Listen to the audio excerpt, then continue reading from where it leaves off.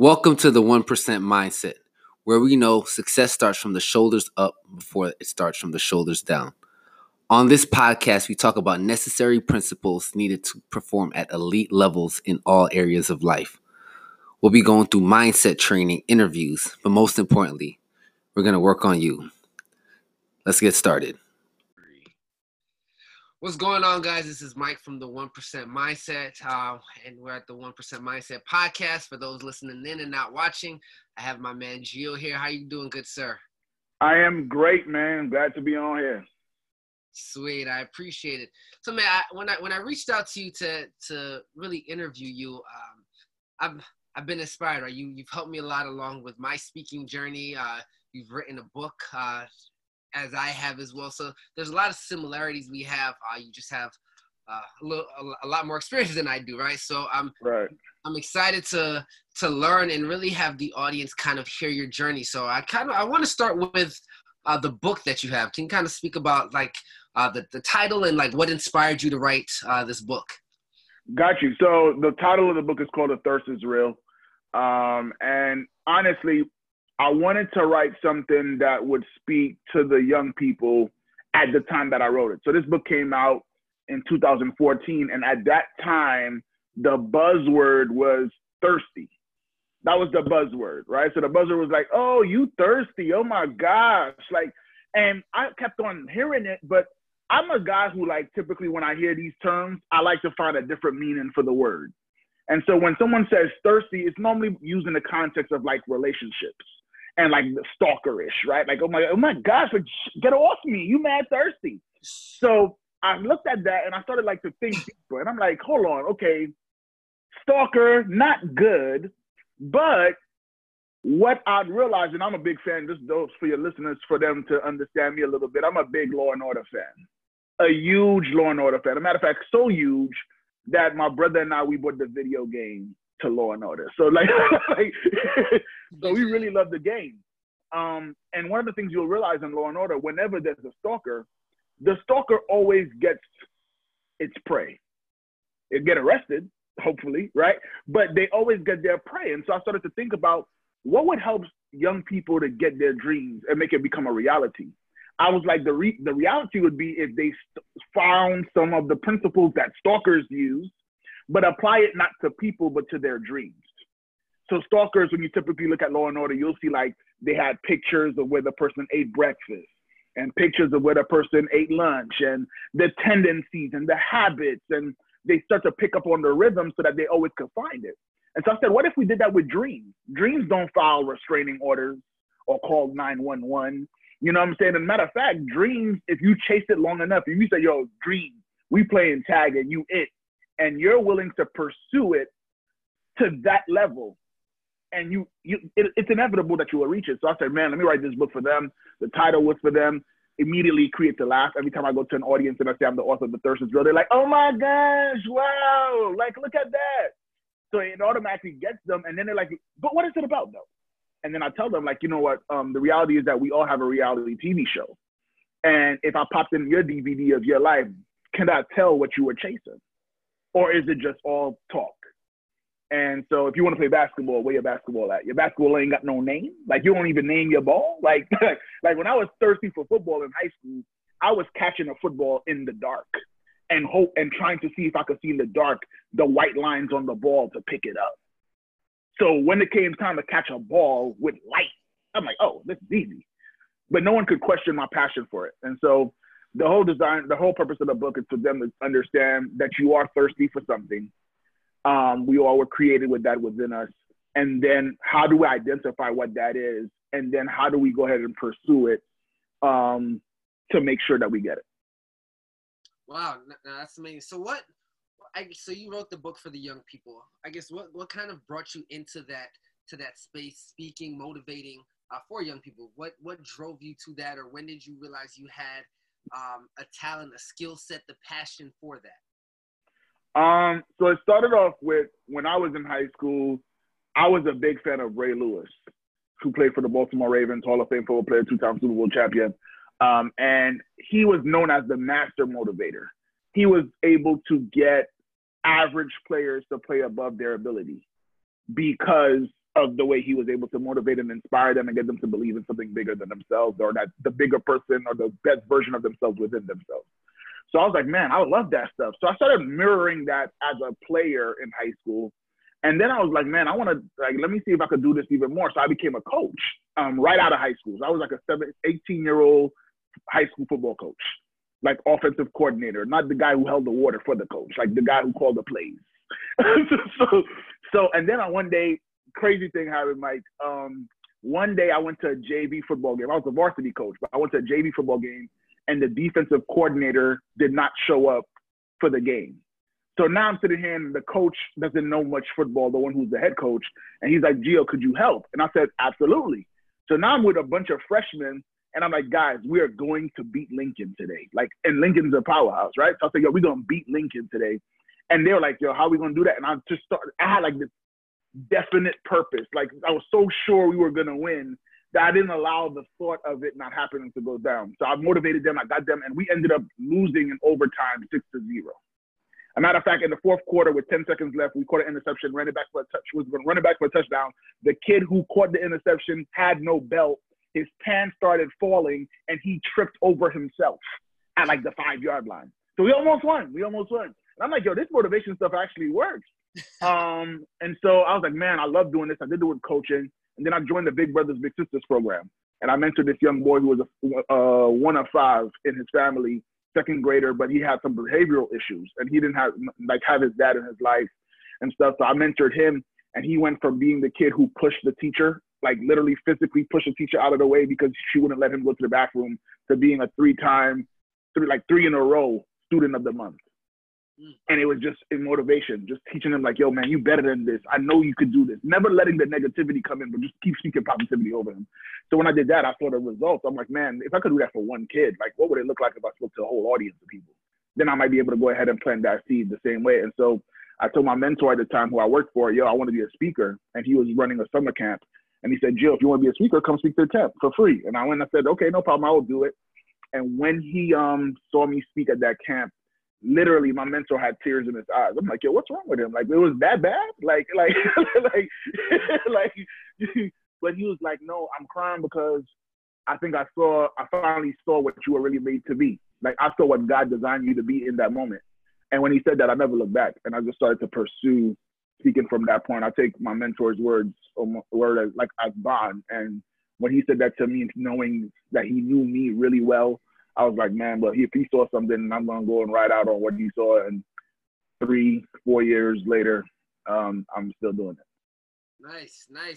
But I mean, and that's big, right? Like, just the impact that you can have on other people can really determine, like how far you move, right? It was, it started with the coaching the football, then you mentored, the second grader, and then your mentor gave you an opportunity and you kind of pursued that. So I guess my next question is, as a speaker, you've spoken from obvious or mentored from, I'm guessing the elementary level all the way up to college and adults. Is there a preferred audience that you have?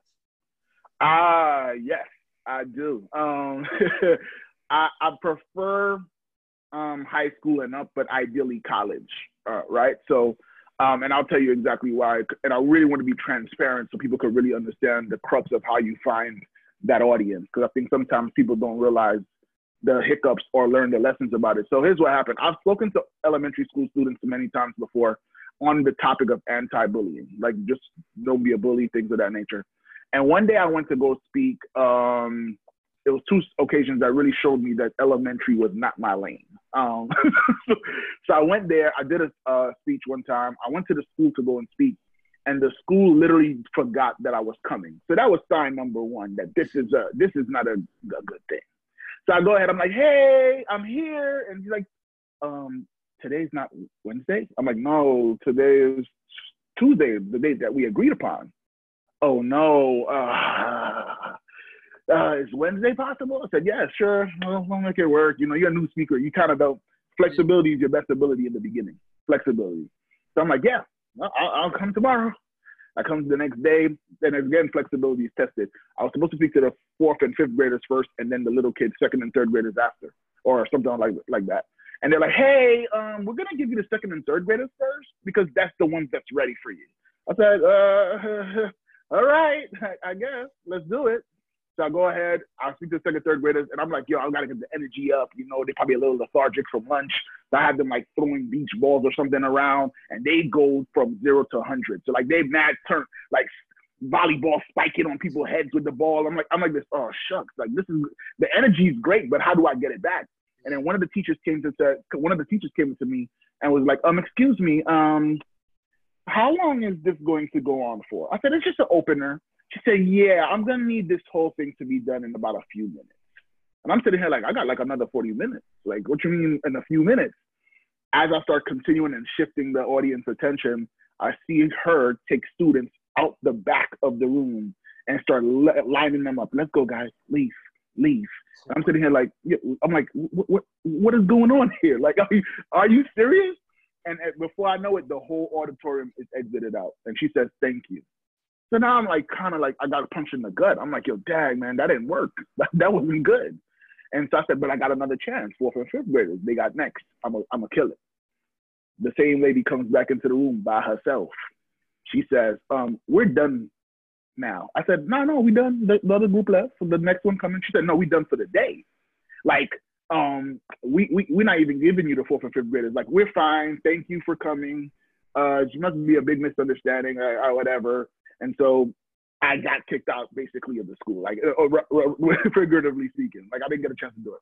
So I'm like, okay, this is a bad elementary experience. And then the very next day I went to Newark in New Jersey.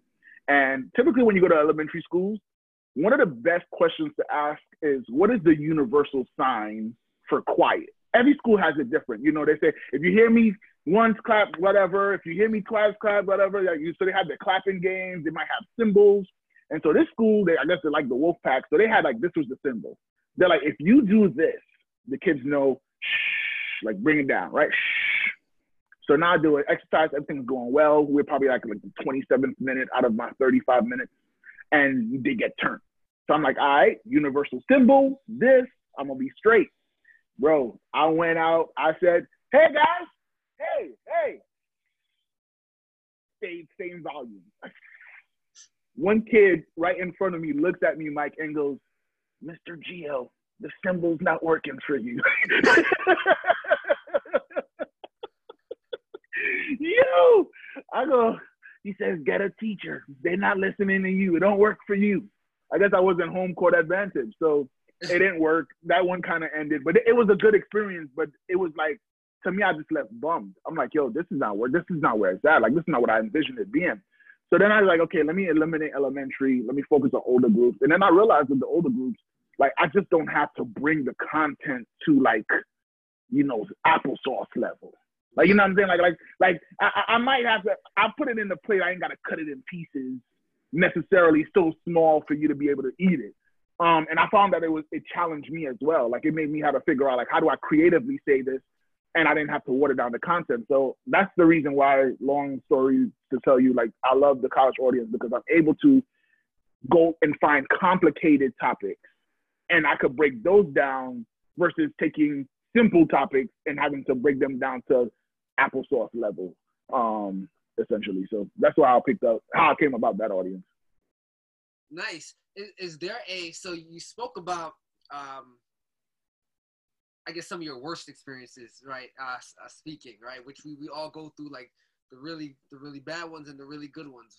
Do you remember a particular speech that probably was one of your favorite, or that moved the most people? Oh, immediately. So it's funny because this actually was an elementary school too. But so I wanted to speak at pretty ironic, man. I spoke at a Yogi Berra museum, and we're doing an anti-bullying talk, and it was going amazing, man. They were just doing fantastic. And then as I got to the end of it, I asked the audience, does anybody have any questions? Now, with little kids, that's probably one of the worst questions to ask, because for little kids, that's their moment. They're like, oh, now I could show them what I'm made of. Like, now I'm the show. So it was kind of risky asking that question. And I prefaced it by saying, you have to tell me the question first before I allow you to tell the audience, say it out loud. That way that I could hear when the kid goes and says, well, why do you have a booger up your nose? Like, I'll hear that question, but like, okay, no, you're not asking that question. Like, this is not, you ain't messing up my speech. So the kid came up to me, and his name was Armando, and he came up to me and he said, what do you do? Because I was talking about bullying in the school setting. He said, what do you do when you're being bullied at home? And for me, it was like, it immediately triggered something in my head. If this young man is being bullied at school, and then he's being bullied at home, my only question at that moment was, then where does he go for safety? Because those are the two places that an elementary school kid lives: home and school. He can't go anywhere and not be bullied. Bro, immediately when he asked me that question, I literally broke down. This is the first time I ever cried in a speech. Like, I cried weeping for this young man, and I just lost it. I lost it, and then I had an opportunity where I asked the students, like, hey man, Armando just told me that he's being bullied at home. Where does Armando go if he gets bullied at home? Where could he go? And I said, he just needs a friend. I said, who wants to be his friend? 100% people raising their hand. Little kids saying, yo, I'll be his friend. I'll be his support. He doesn't have to worry about being bullied here. And I cried again. Like, I started crying again, man. And the reason why I say that it was so impactful for me was because afterwards I had a football that the kids was passing around, and I gave it to him. And I later found out from the teachers that we knew something was wrong with him, but this is the first time he ever spoke about it. And I was like, yo, what if I didn't come that day? We see in the news so many 6-year-olds, 7-year-olds, 8-year-olds taking their lives away, right? Like, with parents coming, hey, Johnny, come downstairs for lunch, for dinner. And they don't see the kid come downstairs, and they'll go upstairs to find their kid hung themselves at 8 years old. So now I started thinking about that situation. I'm like, yo, Armando got a release because I was able to talk. So I'm glad I didn't decide to not do elementary, like stop doing it. But I looked at that moment, I'm like, yo, like, what would have happened if that situation didn't come about? And there's so many moments just like that where you kind of hear people like hanging on for dear life, and they just needed a spark, man. You know how many times people pray prayers like, God, if you really think that I'm real, like I'm somebody, or I'm worth a damn, like, show me something. Like, show me something. Like, let some experience happen to me that I didn't expect. And I think we don't ever realize that we are the answer to that prayer for that person. And when we understand that, man, we have endless opportunity to really be impactful. And again, it's one of the human needs. Like, we all need to feel significant. But we don't ever realize that we can provide we can be the cause to somebody's effect to feel that. Man, that's awesome. It's impactful. That's amazing, man.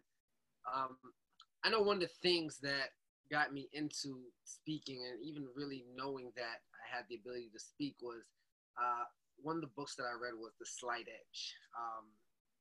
I love that book. Yeah, so that was one of the books I read, and something my mom told me. She said, you're so much more articulate and you flow so much better when you're actively reading versus when you're not. So she can actually see or hear the difference.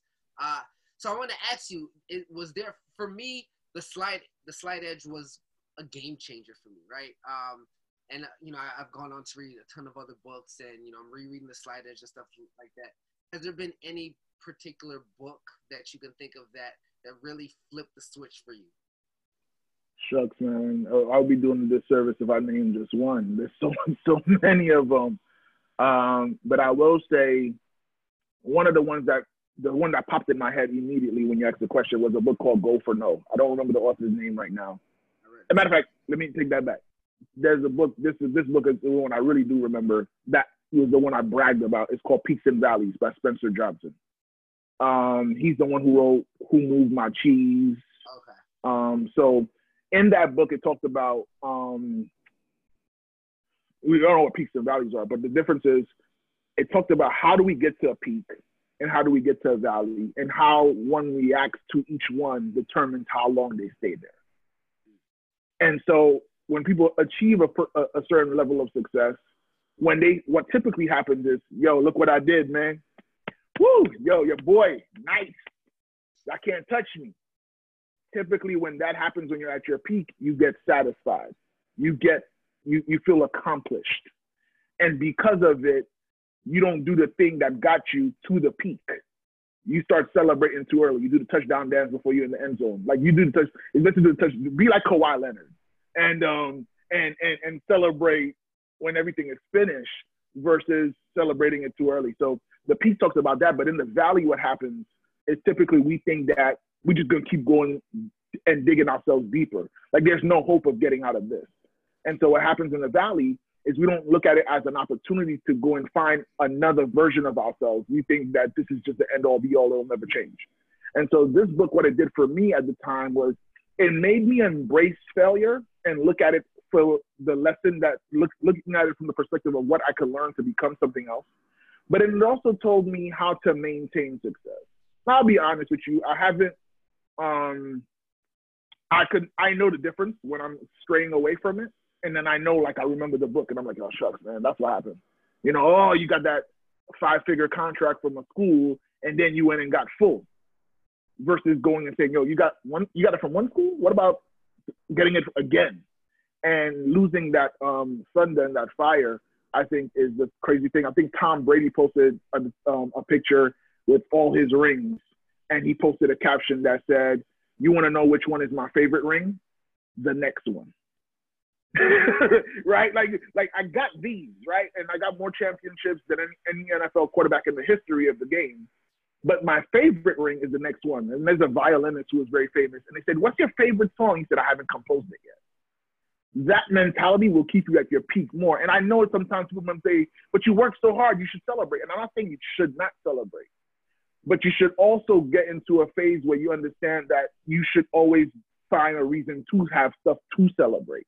And the only way to always make sure you have something to celebrate is to always be doing something, right? So keep on going. So at the time of recording this, we're like in graduation season.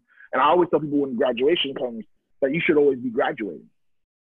You shouldn't always have a cap and gown attached to your graduation. Every day you should be graduating. It just means that you got to another level. And we shouldn't get content with like, oh, well, you know, I read 10 books. I'm like, okay, well, what about 11? Or I ran like this morning, I ran 2 miles. And my goal was, yo, you could run a mile without walking. Can you run 2 miles without walking? All right, now I graduated. And the only thing that you could do when you complete something is to find something else to start so that you could complete it again. No, I like that. Now, speaking coaches have speaking coaches, mentors have mentors. You know, a lot of my success has been through mentors as well. Is there any speaker or mentor that you've had that's given you advice that's kind of changed, you know, or kind of helped you along the way? Actually, let me rephrase that question. How important is it for you to have a mentor? It's crucial. It's I think I don't know how I would have made it without it. I don't understand how anyone makes and when I say make it, I mean make it, not survive it. Right? Like anyway, you could survive by yourself. You can't thrive by yourself though. I think that it's a together approach, like 2 minds are better than one kind of thing that really propels you. And I feel like the greatest thing about what they say that wisdom is learning from somebody else's mistakes. With mentors, I'm able to leverage the mistakes that somebody else has made and download their lessons without having to go through it myself. Like that's imperative, especially when we're looking at like time is the only resource that is scarce. Like we can't print it. I can't print time. I can't pause it. Can't do none of that stuff. So mentoring really helps you in terms of finding direction, which is one of the hardest things. I think we go through life so aimlessly that we end up, and so casual. And Les Brown says this. He says that if you go through life casually, you'll end up a casualty. And I'm like, oh, shucks, dang it, right? And I think mentoring, what it does is, I'm not saying that you should do whatever your mentor is doing. What I am saying, though, is you need to find a road to get on versus staying on the sidelines. And I feel like mentoring kind of helps give you enough courage. A lot of times when I started doing stuff, it wasn't because I was confident. I just borrowed the confidence of my mentor. And sometimes, and that's what happens. A lot of people are like, yo, I ain't got nothing. And I'm like, yo, go use the stuff. Go find something. It don't even got to be something you possess. I might just rent that person's confidence until mine kick in. And I feel like mentoring just gives you an opportunity to go and not have to go alone. It's when you fail by yourself, it's very hard to get back up. Like you don't, it's hard. But when you fall and someone's hand is extended to pick you up, you might not have the fear of falling so much. And I think what we don't realize is the rate of success is tied to the rate of failure. And every time we keep avoiding failure, we decrease or forfeit our success. And so I feel like mentoring is kind of like that safety net that allows us to not feel fearful to walk that tightrope in the first place. Who's your favorite speaker? Les Brown. Les Brown. Why? Because he has a story that I can relate to. I think, let me tell you why. I listen to Les Brown's story and I hear a guy who went from being doubted, who didn't know what his worth was, to figuring it out, making mistakes when he figured it out, took those mistakes, learned something from them, and then went ahead and built something that has never been done before. You're talking about Les Brown spoke at the Georgia Dome. Like, this is an NFL stadium, like the way he spoke at. But you talk about a guy who was labeled edgically retarded or something like that in junior high school, and for him to become who he is, really just is a testament to to what can be done when someone has that belief in themselves. And again, I think I always grab hold to people's stories. That's what hooks me. I'm not really fascinated with what you got at the end of the road if I don't know what was the road. Once I know the road, like I know Les Brown had a company, but he slept in his office and had to lie to people and said, I've been working here all night. Versus when the truth was, I didn't have nowhere else to stay. Like to me, that's crazy. Or when he got his radio job and he was able to go and they told him we ain't got no jobs and he just kept on coming and saying, hey, are you hiring? And they're like, no, we said no to you yesterday. Why you came back again? And he goes, well, I didn't know if you would fire somebody over the last 24 hours. So I came back. And he just kept on being persistent. Almost reminds me of the story in the Bible about the persistent widow. Like, just keep on coming, keep on coming. It's the same thing when I tell people, like, on Saturday mornings when somebody comes and knocks on my door, if that person would just keep on knocking, I'd open it. And I'd open it. If you just keep on knocking, I'm like, your dad, whatever you really got, you got really something to say. You know what I'm saying? That's why you keep knocking on the door. So Les Brown, honestly, I just, his story is something that is relatable to me. Not that I've slept on a floor of my building office or anything of that nature, but it's just I could resonated with his rise and the story of it, because I've always felt that I wasn't good enough, or I could have been labeled that who you think you are. I'm a third grader who was speaking with such a Haitian accent, so much so that the last thing I thought I would ever do would be public speaking. You know, I didn't think that I would ever do something like that. So I could relate to his story, and then I love the fact that I'm attracted to the greatest. And in my opinion, Les Brown could be the Michael Jordan of motivational speaking, in my opinion. And if you look at a lot of people who've been successful, they'll attach like Jim Rohn and Earl Nightingale and Napoleon Hill. But if you look at the more recent people who are speaking, they all go back to Les Brown. Like Les Brown, whether it's Eric Thomas or all these different people, Les Brown. And so he's one of the best that ever done it. He's one of the best that ever done it, man. 7 figures, speaking and all this stuff like that. I'm like, for public speaking? Like, are you serious? Commanding $50,000 for a 1-hour keynote? Like, are you kidding me? Like, you get that? And so I love that, but then I also think about what did he have to become to get it? And I'm fascinated by that. You know, that's awesome. Yeah, Les Brown is definitely a powerhouse. Who's your top? I'm curious. Who's your top person? Yes, I definitely, Les Brown is great. I first dabbled into it. I was listening to Jim Rohn, and I think the more recent that I really relate to their story is Inky Johnson. Inky Johnson's amazing. I've had a chance to hear him speak. Phenomenal. So I think Inky Johnson is definitely currently, I should say, definitely in probably my top 2 or 3 right now. Yeah. And like you said, stories are amazing, right? I think understanding that there's so much that people go through to get to where they are, and a lot of people don't realize it. And like you said before, because we're in a space of social media, it's so easy to appreciate or see these successes, but not really sure what they've gone through to get to it. So, one of the things about reading and listening to these speakers is I get an opportunity when I'm reading an autobiography it's almost like interviewing them, or having a behind the scenes of their life without really being there. So when I'm reading, for example, when I read Shoe Dog by Phil Knight, the founder of Nike, I had a chance to really, it's almost like behind the scenes access to him. It's like I know him personally, right? Because to figure that out. So, like I said, just really understand the stories and understand that everybody goes through something, right?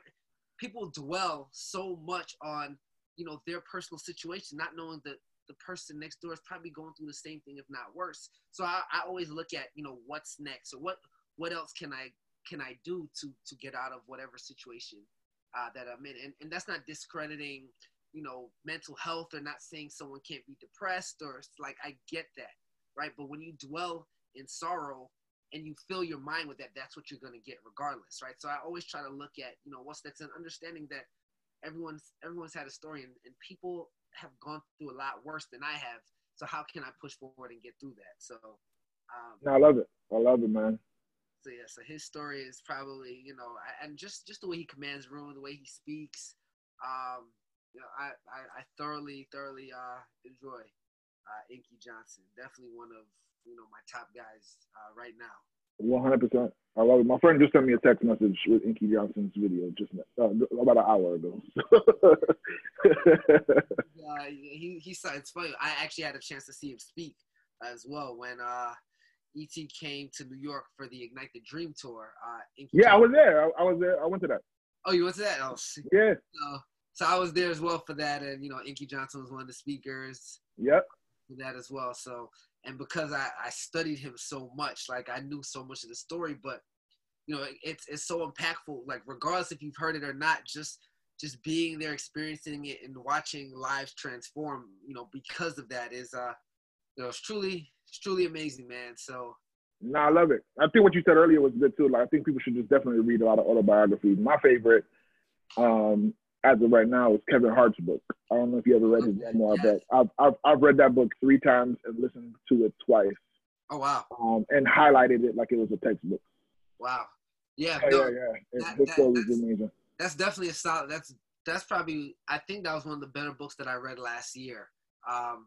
Because again, like you said, I mean, everybody sees the plight of Kevin Hart and what he's doing, but no one knew he went from Philly to New York every weekend, not getting paid, going to the comedy. So like, yeah, it's truly, that was a very, very solid book as well. Nah, for sure, man. New York Times bestseller. I think he's coming out with another one too. Oh, really? Yeah. And it goes back to what I was saying. Like the only way to stay on the peak is to keep going. So his mentality has been, if I had one New York Times bestseller book, why can't I have 2 of them? Like, and I think that's the whole thing. He did an interview with Joe Rogan about like, why not? Because people always ask like, what do you think? Who do you think you are, Mike? Like you doing podcasts, like a second season? Oh, you think you somebody? You could do 2 seasons now? Like, is that whole attitude, that I think a lot of times we get caught up. Like, like, why are you doing so much? And it's like, because I can't. Like, and if I can't, I'll find out, but I won't throw in the towel before getting into the ring. You know what I'm saying? And I think that's also a reason why I follow him. A big fan of his, but I'm not about he's funny, but I'm really a fan because of his business acumen. Uh-huh. Yeah, and his work ethic. Yeah, definitely. Yeah, definitely. Well, I definitely appreciate, one thing I do want to mention is I think it's so important. There's a guy by the name of Kerwin Ray. He's out of Australia. I don't know if you've ever heard of him. No. He's focused now. He's shifted his focus now. He has a son on like parenting. But one thing I learned from him, and he's again a phenomenal speaker, but just really staying around the fire, right?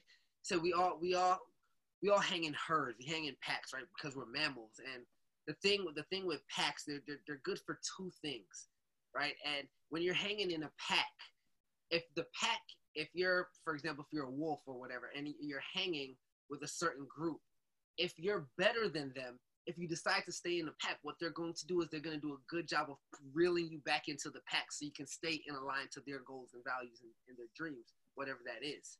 Mm-hmm. And if you're hanging with someone better than you are, you stay around people who are just ambitious or better, what they'll do is they'll pull you up to make sure that you get into their herd or their pack. So it's important to hang around the right herd of people and really connecting with people who are like-minded and who are better than you so you're able to elevate and be in a certain space. I was talking to a friend and she said, yeah, I like my early mid-20s, I used to hang out, I used to party, I used to do all these things. And, now it's just, and not saying I can't have fun or I don't hang out, but, going to parties and do it like, it's not the same, right?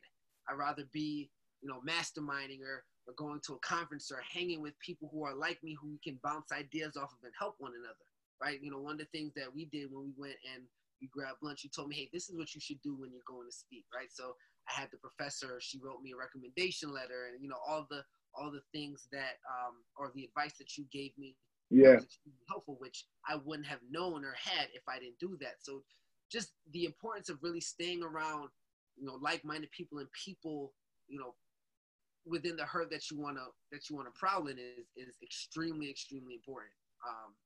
And that's been definitely huge for me, at least over the last, 6 months to a year, definitely. Yeah. No, I think if you speak to it, I think, they always say, like, you are the sum of the 5 people you hang around. And I think, you gotta, I feel like it's healthy to have both groups in the first place. I think you don't really know until you could teach it. And I need to always have something to teach, so I need to learn. So I always need to be in the middle of those two things, right? So I was like, I gotta go into the place where I feel out of my comfort zone, so I can grow. And then for me to lock in that growth, for me to really know it, I gotta share it with somebody else. I feel like a social responsibility to have somebody else. So they always say, like, you lift as you climb, right? Like, so you don't just go up and don't tell anybody else what happens. And I think that, especially in our community, if you talk about like African Americans, minorities, and this is something I've been hitting home on, and I did a TEDx talk about it, the whole idea of the power of masterminds. I think there's a scarcity mindset that's been written in our culture where we always feel as though there's always one, right? So there's always only one person could be the greatest. So we have the argument. Is it LeBron or Michael Jordan? Because only one of them could be the greatest. And so what happens is we start playing the game of opinions instead of facts. So now all we do is we just go and cast ballots and vote. So here's my opinion on who's the greatest. And versus finding out, like, how do we go about that conversation is entertaining, but could be very crippling as well, because it keeps selling the idea that there's only one. Mm-hmm. And then what happens is, if there's only one, so now it goes like, okay, well, hey, Mike, listen, there's only one speaking engagement. I need the money too, so I can't give it to you because there's only one. Versus me thinking there's multiple opportunities, and so just I don't need to hoard all of them. I can go ahead and share those opportunities, and now my mentality is that there's an abundance versus there's a scarcity, right? And I was talking to a gentleman who runs this organization called That Suits You, who does amazing work providing suits for young men and helping them with career interviews and things of that nature, social skills. And we were talking the other day because he was out of school, and we were both at the same school. We both got contracts with the same school. So it goes to show you, like, there isn't just one opportunity. We both are providing inspiration, motivation, career readiness, things of that nature, but we're in the same school getting paid at the same time. And as I was sharing with him some wisdom that I've gotten from my mentors, and he was just blown away. He was like, yo, people don't do that. I'm like, what do you mean? He's like, no one tells people what really works. Like, why would you do that? Like, we're always in competition. And there was something that I never realized until I read the Kevin Hart book. He said that we should be in competition. We should be in competition with each other, not against one another. Like, we should be like, yo, oh, snap, Mike, you spoke at BMCC? Yo, I'm next, bro. And I should be like, yo, Mike, I spoke in the University of UPenn, man. You should go do that next, man. You got Pennsylvania? You ever spoke to Pennsylvania? Yo, you should go and get that. That should be like we're competing with each other, not like, yo, you know what, Mike? I got Pennsylvania, but you ain't got it, so I got one up on you. Like, what does that accomplish? Mm-hmm. It goes back to ego. And it's like, yo, but if we just eliminate that part, we all could win. Like there's such a thing as a win-win situation. Like everything is not an athletic sport. Like it's not like basketball where like either the Warriors win or the Raptors win. Like success is not measured that way. And so if we can get into that idea where you're talking about the herd and the whole idea of getting around people, sharing what we know, we'll be able to climb a lot higher than trying to do it all by ourselves. Yeah, definitely, man. Definitely. You know, you want to go, what is it? You want to go fast, go alone. You want to go far. You go with a group. You go with others. Yeah. No, 100%. 100%, man. So I want to wrap it. Do you have any, what's next on the radar? What's next, though? I'm going to the University of Pennsylvania on the 20th. I might be doing a graduation speech at Keyspan Park, the baseball stadium in Coney Island, for a high school graduation. I'm debating about that, still trying to finalize those details. But honestly, like, I honestly feel like I'm super excited, Mike. And the reason why I'm super excited is because I really feel like now I got 20/20 vision. Like I now see clearly how this game works. And I think you don't get that early. You got to go kind of through your bumps and bruises and figure out how the game goes. And then once you learn how to play the game, you don't get beat anymore. Like I just got a PS4 2 weeks ago, and I've been playing on Hall of Fame mode for NBA 2K. I've been losing every game by 65 points. I ain't gonna lie. Every game by 65 points. That's about right. That's. I'm like, yo, computer don't miss no shots. Like I'm like, yo, like everything is an and one. So I'm looking at it and I'm like, yo, but if I just keep, as I'm understanding the game more, I'm losing by 50 now, right? And I'm chipping away. I'm still losing by a lot, but not by as much. And I realize, like now in the speaking game, like I see it now. Like I understand it. I know me better. I'm like, yo, oh, I know what to talk about. Oh, I know who I am. I know what I stand for, and I know what I stand against, and I know what I'm not gonna do. And I think that's the exciting part. And I know you in a different year or stage than I am, but at the same time, that's the fun part. The fun part is you actually going to see better. The difference is people go through life, but they're not paying attention. They just go through it. Yeah, it's just time passes. But if you like really start becoming intentional and you like look around and you're like, yo, oh snap, like, oh, that's how they book. Oh, that's the opportunities that they're looking for. Oh, this is the way I could partner with you.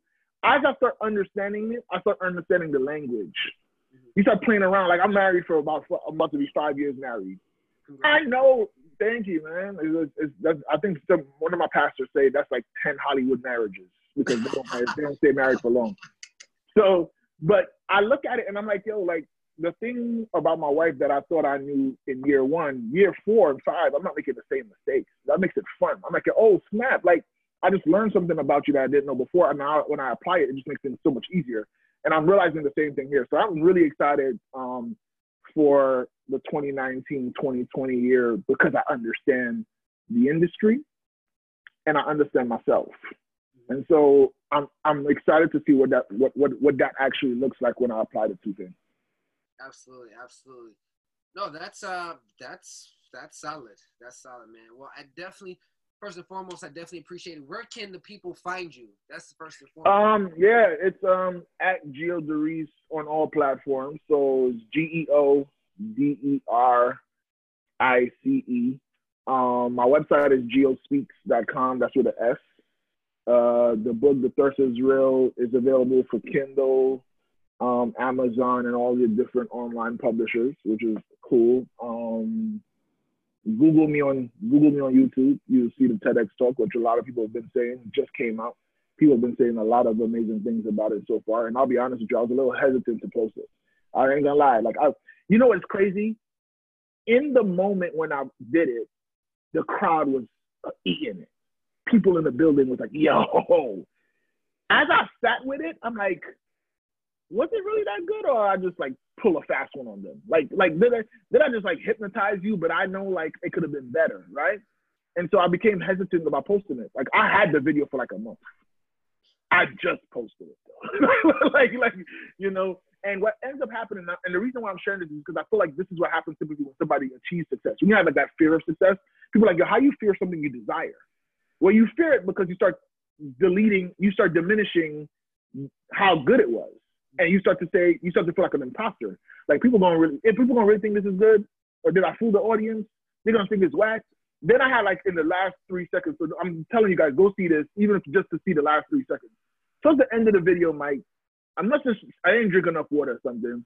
So my mouth had like this little thing on the side for the last 3 seconds. The whole 19 minutes was solid, minus the opening joke that didn't get no laughs. But the thing over here on the side, I was like, yo, dang, man, that gonna mess up the whole speech. So now I'm like, I can't even delete it or edit it because it just don't make the ending look good. So I'm like, that's why the video ain't gonna be good, because that little side thing on the side of my mouth. So I'm like, I'm not posting it. And then I was talking to a friend of mine who's in my mastermind group, and she was like, yo, you gotta post that video, because I got a video online with me in my outfit, and it looked like I got rolls, like I gained mad weight, and I posted it anyway. So you need to go and post your little side joint regardless. So I said, I bet, I'm gonna post it. And to see the benefits of the people who've been private messaging me and saying like, yo, man, like that's really good. And nobody spotted the side, the thing on the side yet. Like nobody said anything yet. But I think it goes back to like, we just keep thinking, because we see so many people hate on other people. So we just expect that that's going to happen to us.